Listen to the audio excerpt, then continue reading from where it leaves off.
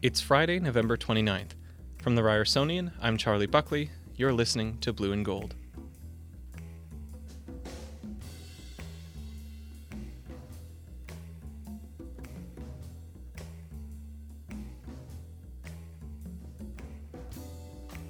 It's been a long semester, from waves of protests here at home to a federal election to political unrest around the world.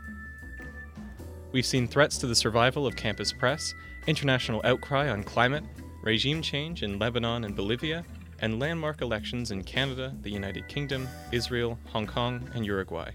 In this week's finale of Blue and Gold, we sit down with Ryersonian reporters to take a look back at the semester and what some of the biggest stories of the season say about the state of our school, our city, our country, and our world.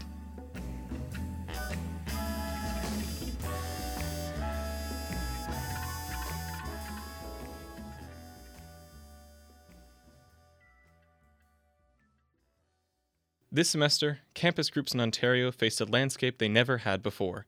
Students and their families deserve access to more affordable post-secondary education. That's why, for the first time in the history of Ontario, this PC government is actually lowering tuition for college and university students. Following reforms brought forward by Premier Doug Ford's Conservative government, students at post-secondary institutions were, for the first time, allowed to opt out of many ancillary student fees. These included student unions, campus helplines and food banks, news outlets and clubs. As groups here at Ryerson and at schools throughout Ontario waited on the results of the Student Choice Initiative, many couldn't help but wonder what would become of them should funding dry up. Championing the fight against Ford's cuts were the Ryerson Student Strike, Socialist Fightback, and campus newspaper The Eye Opener. Throughout the semester, plans came through for a public demonstration, and meanwhile, two local student groups, the Canadian Federation of Students and York Federation of Students, were fighting the policy in divisional court.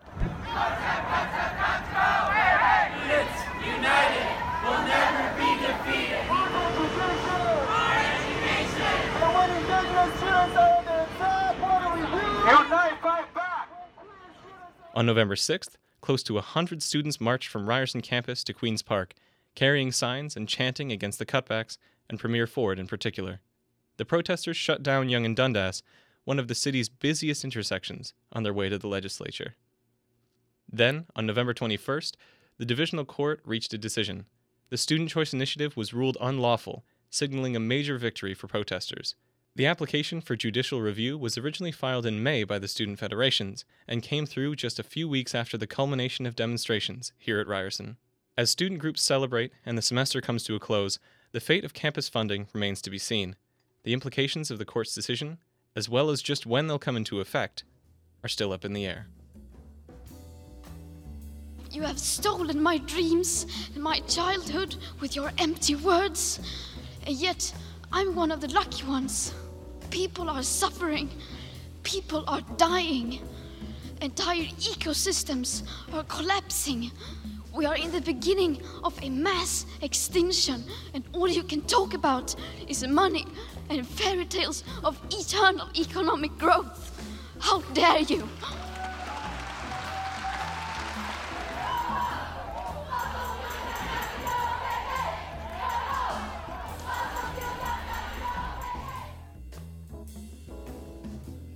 Another story that seized our attention this semester was the global climate strike. Inspired by the activism of 16-year-old Swedish student Greta Thunberg, the movement saw walkouts in cities around the world. Ryersonian managing editor Juliana Perkins joins us in the studio to talk about the strikes. Juliana, thanks for joining us. Thank you for having me. So this week, as you know, we're going through the biggest stories of the semester, and I'm sure you would agree with me that we'd be remiss not to mention the climate strike. Can you give us a quick recap on what happened? Sure. So on September 20th and 27th of this year, we saw some pretty large international climate strikes, mostly dominated by youth protesters. And they were kind of led by Greta Thunberg. She's a Swedish environmental activist. And the whole movement kind of started as something she called Fridays for Future, where back home in Sweden, she started striking every Friday, sometimes at the beginning alone. And yeah, I guess in September it kind of culminated in this string of international protests. Here in Toronto, we had a big march that went all the way up to Queen's Park. Montreal had the biggest one in Canada, and it was a pretty big deal. And I'm just looking at a couple of the numbers I have in front of me. There were a couple of different estimates worldwide of how many people participated, but between the 100 countries or so, it's anywhere from like 6 million to 7.5 million total participants. You know, some people saying this is the greatest or largest or most populous climate action in history. I want to ask a little bit more, what about Thunberg herself? I think a lot of us got our first taste of the kind of influence she has when she was talking in front of the UN. 50% may be acceptable to you, but those numbers do not include tipping points, most feedback loops, additional warming hidden by toxic air pollution, or the aspects of equity and climate justice. They also rely on my generation sucking hundreds of billions of tons of your CO2 out of the air with technologies that barely exist. Yeah, so I mean, she kind of started making waves within the last, I would say, 2-ish years. I mean, she's been around for a while. She is only 16 years old. I think one moment where we kind of saw how dedicated she was to the climate cause was when she took a yacht, a zero carbon emissions yacht, instead of flying. And that, I think, took about 2 weeks to cross all the way to New York City for a conference. So that was a pretty big deal. And I think a lot of people, especially, I would say, people older than maybe 25, that garnered their attention because it was so extreme, quote unquote. But I think young people have been a little bit more in tune for a while, especially because the Fridays for Future thing, I mean, has been happening in Canada. Not as big, obviously, as the September strikes. But yeah, she's fairly well known. And if you start digging into her backstory, a lot of people say that she's too young to lead the movement. She is only 16 years old. There's also accusations of hypocrisy and all of that. But if you really start looking into her backstory, she pretty much sticks to everything she says. She's vegan. She's made her family go vegan. She made her mother quit her, well, I'm not going to say made. Obviously, her mom had to agree to this. But she made her mother quit her international opera career because it required her to fly all over the world. And so as a family, they decided that that was too many carbon emissions and that she would stop doing that. So, I mean, I think she definitely practices what she preaches. But it's also important to note that, like, she's not the first person to do this, and definitely not the first young person. I mean, here in Canada, we have Autumn Pelletier. She's, like, almost the same age, has also spoken at the UN, is an outspoken water protector, Indigenous, young, female. And I think all through, like, most activist movements, there have been young women constantly at the forefront. So Greta Thunberg isn't the first person to do this, especially not in the climate movement, where we've seen, like, a lot of Black and Indigenous protesters kind of leading the forefront.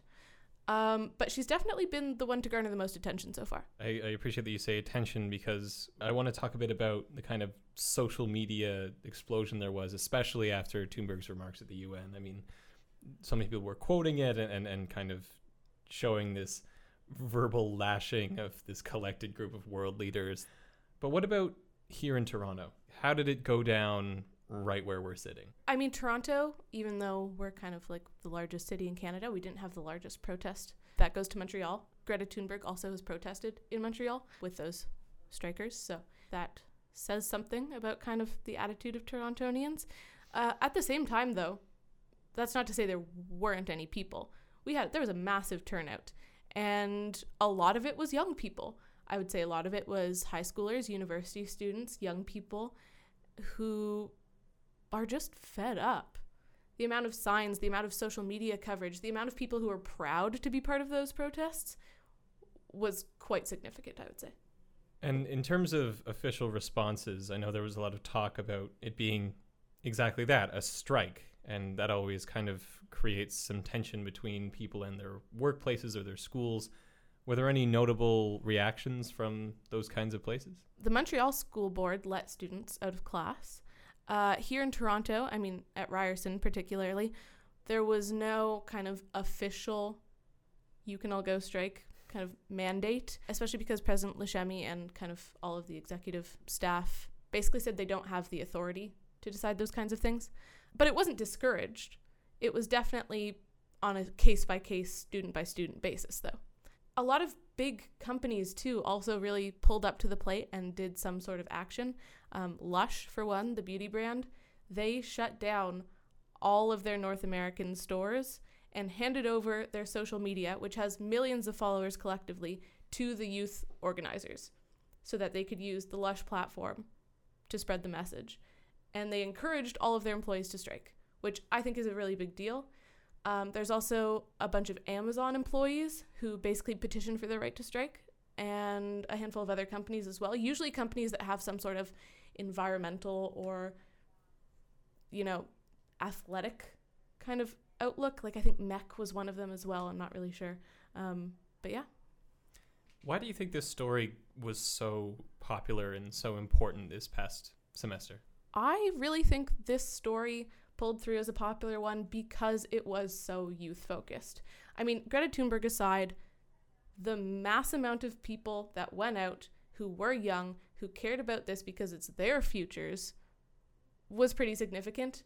And because so many people who are younger were involved, it was just that much more important to that age group. And it got so much coverage in a way that young people actually consume. So not just standard media stuff, but there was footage of those protests all over social media, and people were engaging with social media during those protests. And I think that's why it was such a big deal, because it was kind of unavoidable if you're a young person, and every young person uses social media. Thanks so much for joining us. No problem. None of this would have been possible without you. Thank you for the early mornings and the late nights. You've sacrificed a lot, taking time away from your families and friends to move Canada forward. The fact is, Canadians have passed judgment on this Liberal government. Now, not only have they lost over 20 seats, but Mr. Trudeau has also lost votes and lost support in every region of the country. And ladies and gentlemen, we knew this was never going to be easy, but nothing worth achieving ever is. Mes amis, je nous trouve très fringants. Je nous trouve très vivants. Friends, throughout this campaign, I've heard a lot of stories about Canadians who are struggling and just want to build a good life, but are finding it harder and harder to do so. And to those Canadians, I want to say to you this tonight. You Democrats are going to Ottawa to fight for you. Prime Minister Justin Trudeau remains Prime Minister Justin Trudeau. Mr. Scheer remains the leader of the official opposition. The New Democrats lost a lot of seats, but they're now the fourth party. The big winner tonight was really the Greens and the Bloc Québécois. Well, we have more than doubled our popular vote, and we tripled our seat count. The federal election was the single most reported event by the Ryersonian this semester. For weeks leading up to October 21st, the latest updates from the campaign trail were top of mind for reporters. Here on Blue and Gold, we did our best to keep up with election news, from platform announcements and campus visits to political scandal to the roster of candidates primed to battle it out in our own home riding. By the time election night finally came, the newsroom was singularly focused. Teams of reporters were dispatched to watch parties across downtown. Live updates were published as they happened on the Ryersonian website, and the broadcast team worked diligently throughout the night to keep everything running smoothly. As the results came together nationwide, the outlook for Canada's future became at once clear and very uncertain. A Liberal minority with a resurging Conservative Party in Bloc Québécois, floundering NDP, and a Green Party with continuing modest gains. As the Liberals set their cabinet and the runners-up give a critical look at their own leadership, Canada transitions into a new era of government, one more sober and more jaded than the Trudeau majority that came before it. Let's turn now to the tense situation in Venezuela, in Hong Kong, in Chile, in Lebanon. Thousands of people are protesting across Egypt, calling on President Abdel Fattah el-Sisi to resign. Hundreds of activists remain under siege. After days of violent unrest on the streets of Caracas, President Sebastián Piñera is resisting calls for him to resign. At least 18 people have been killed, hundreds injured, and more than 4,000 detained since these demonstrations began. This year has seen major protests flare up around the world, from here at home to places like Lebanon, Iraq, Egypt, Chile, Venezuela, and Hong Kong. Ryersonian Editor-in-Chief Maria Saru joins us to take us through this fall's story of public action and political unrest. Maria, thanks for joining us. Thank you for having me. So earlier this season, we sat down together and spoke at length about the political situation in Lebanon and the movement protesting against corruption. Zooming out to a global perspective, we've seen demonstrations on nearly every continent. What do you think is inspiring this? There are reasons for why protest movements are on the upswing on a more macro level. So the global economy is in a synchronized slowdown, which can be partially attributed to an increase in trade barriers, and a spike in geopolitical tensions. Add to that a deterioration in manufacturing activity, structural forces like aging demographics, and more country-specific factors that are inhibiting several emerging market economies, and you get a downgrade in growth. Also, the middle class is shrinking. The expenses of education, healthcare, and especially housing are rising faster than the incomes for that bracket, which haven't grown since the middle of the last decade. So that only contributes to a growing gap between the rich and the poor. So for countries that are at the end of their tether, all it takes is a few cents to catalyze an uprising. So in Chile, it was a fare increase of 4 cents for a subway ride, which was revoked, but by then it was too late. In France, fuel tax rises triggered weeks of violent protests before they were dropped from the next year's budget. Again, in Iraq, the protests erupted over the issues of unemployment, poor public services, and corruption. And in Sudan, it was the rising bread and fuel prices. And those are just a few examples. Algeria, Bolivia, Spain, the Czech Republic, Hong Kong, Russia, those are all countries that have coped or are still experiencing protests now. And of course, with Hong Kong, there's the element of sovereignty on top of any sort of financial and kind of economic protests, like in so many of those places that you've just listed. I want to move back into Lebanon, where pressure from demonstrators led to the resignation of a prime minister. It seems, at least on the surface, that these protesters are kind of making progress, but what do you think? I think they're making progress in the sense that they refuse to back down, and that sends a powerful message. The uprising really shows no signs of stopping, despite the country's economic paralysis, shutting businesses, painful layoffs and bankruptcies, despite the central bank imposing capital controls like withdrawal limits and wire transfer caps, despite the local currency weakening against the US dollar significantly. The importers of medical supplies stated recently that they're no longer able to import anything due to restrictions imposed by the banking system, and clashes between security forces and protesters have really become increasingly violent. But despite that all, protesters just will not leave the streets as long as the ruling class continues to put forth names that are emblematic of a sectarian governing framework. When former Finance Minister Hamad Safadi's name came up in negotiations to be the next prime minister, thousands took to the streets of Beirut shouting, "Thief." Candidates that are nominated through networks of patronage and clientelism have triggered immense backlash from protesters. I think this population of protesters feels robbed, and they feel like what the politicians have stolen from them is so much greater than anything they have to lose. It's interesting you mentioned kind of taking to the streets, because there was a Washington Post article I came across that dubbed 2019 the year of the street protester, and it's kind of been thrown around a lot in the weeks since then. What's your response to that? The expansion of democracy has really slowed internationally. So for citizens that are dealing with unresponsive governments and are really feeling the burden of economic grievances, taking to the streets may not just feel like a last resort, it may feel like the only option. And I think that's why the Washington Post would declare this year as the year of the street protester. Is there anything else on your mind about Lebanon specifically, or the trend of public action as a whole? This was, one of our biggest episodes of the year, talking through such an important and such a serious set of circumstances. Is there anything you'd like to share? Mm-hmm. This semester, the Ryersonian has had a lot of coverage on how global movements are being led by youth leaders. I think this is really interesting. A fourth of the global population is between the ages of 10 to 24, and the vast majority of that age group live in developing countries.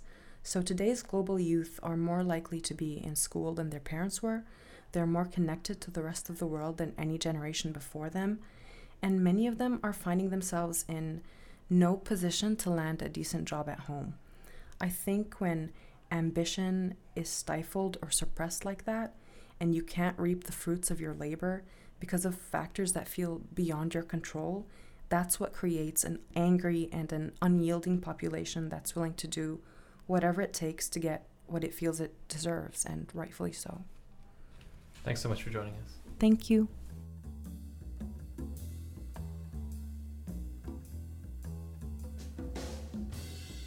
It's Blue and Gold. I'm Charlie Buckley. Here's what else we're following this week. On Ryerson campus, a new initiative to help Toronto's homeless population has arrived. A new vending machine near Ryerson's service hub has been installed, but instead of snacks and drinks, it dispenses socks. Created by Ryerson graduate Marisa Sheff, the machine is designed to dispense an additional free pair of socks with every purchase. Customers are encouraged to donate the extra pair to someone in need. Sheff says the initiative is inspired in part by the policy among local shelters to turn away sock donations. Putting the spares in the hands of consumers, she added, allows them to donate directly. Elsewhere in Toronto Centre, police have announced the arrest of a man who allegedly dumped buckets full of human feces on 3 people across the city. Samuel Opoku, age 23, was arrested near Queen Street and Spadina Avenue on Tuesday evening. Opoku has been charged with 5 counts of assault with a weapon and 5 counts of mischief, interfere with property. Over the last week, the alleged attacks were the talk of the town, as university students at all of Toronto's schools feared the coming of the mysterious figure reported to have struck once at York University and twice in the University of Toronto area. Following his arrest, Opoku appeared in court on Wednesday morning. And finally, this weekend saw the 107th Grey Cup end in a win for the Winnipeg Blue Bombers with a 33-12 lead over the Hamilton Tiger Cats. The story on everyone's lips this year is Blue Bombers fan Chris Matthew, who vowed in 2001 to never wear pants again until his team took home the cup. After 18 Winnipeg winters, where average temperatures can reach the negative teens, Matthew donned long pants once again on the field in Calgary. That's all this week for Blue and Gold. For all of us here at the Ryersonian, thank you for listening. We'll be taking a break over the next month, but check back in the new year for more podcast coverage from your favorite campus paper. Blue and Gold is a production of the Ryersonian and the Ryerson School of Journalism. Our host is Karen Sandoval-Santana, executive producing by me, additional reporting by Sabrina Jonas, Juliana Perkins, and Maria Saru. Our editor-in-chief is Maria Saru, managing editor Juliana Perkins, instructors Peter Bako-George and H.G. Watson, graphics by Aria de Lima and Sophie Diego. Special thanks to Angela Glover, Lindsay Hanna, Daniela Oleru, and Gary Gould. Music this week provided by We Star. My name is Charlie Buckley. Thanks for listening.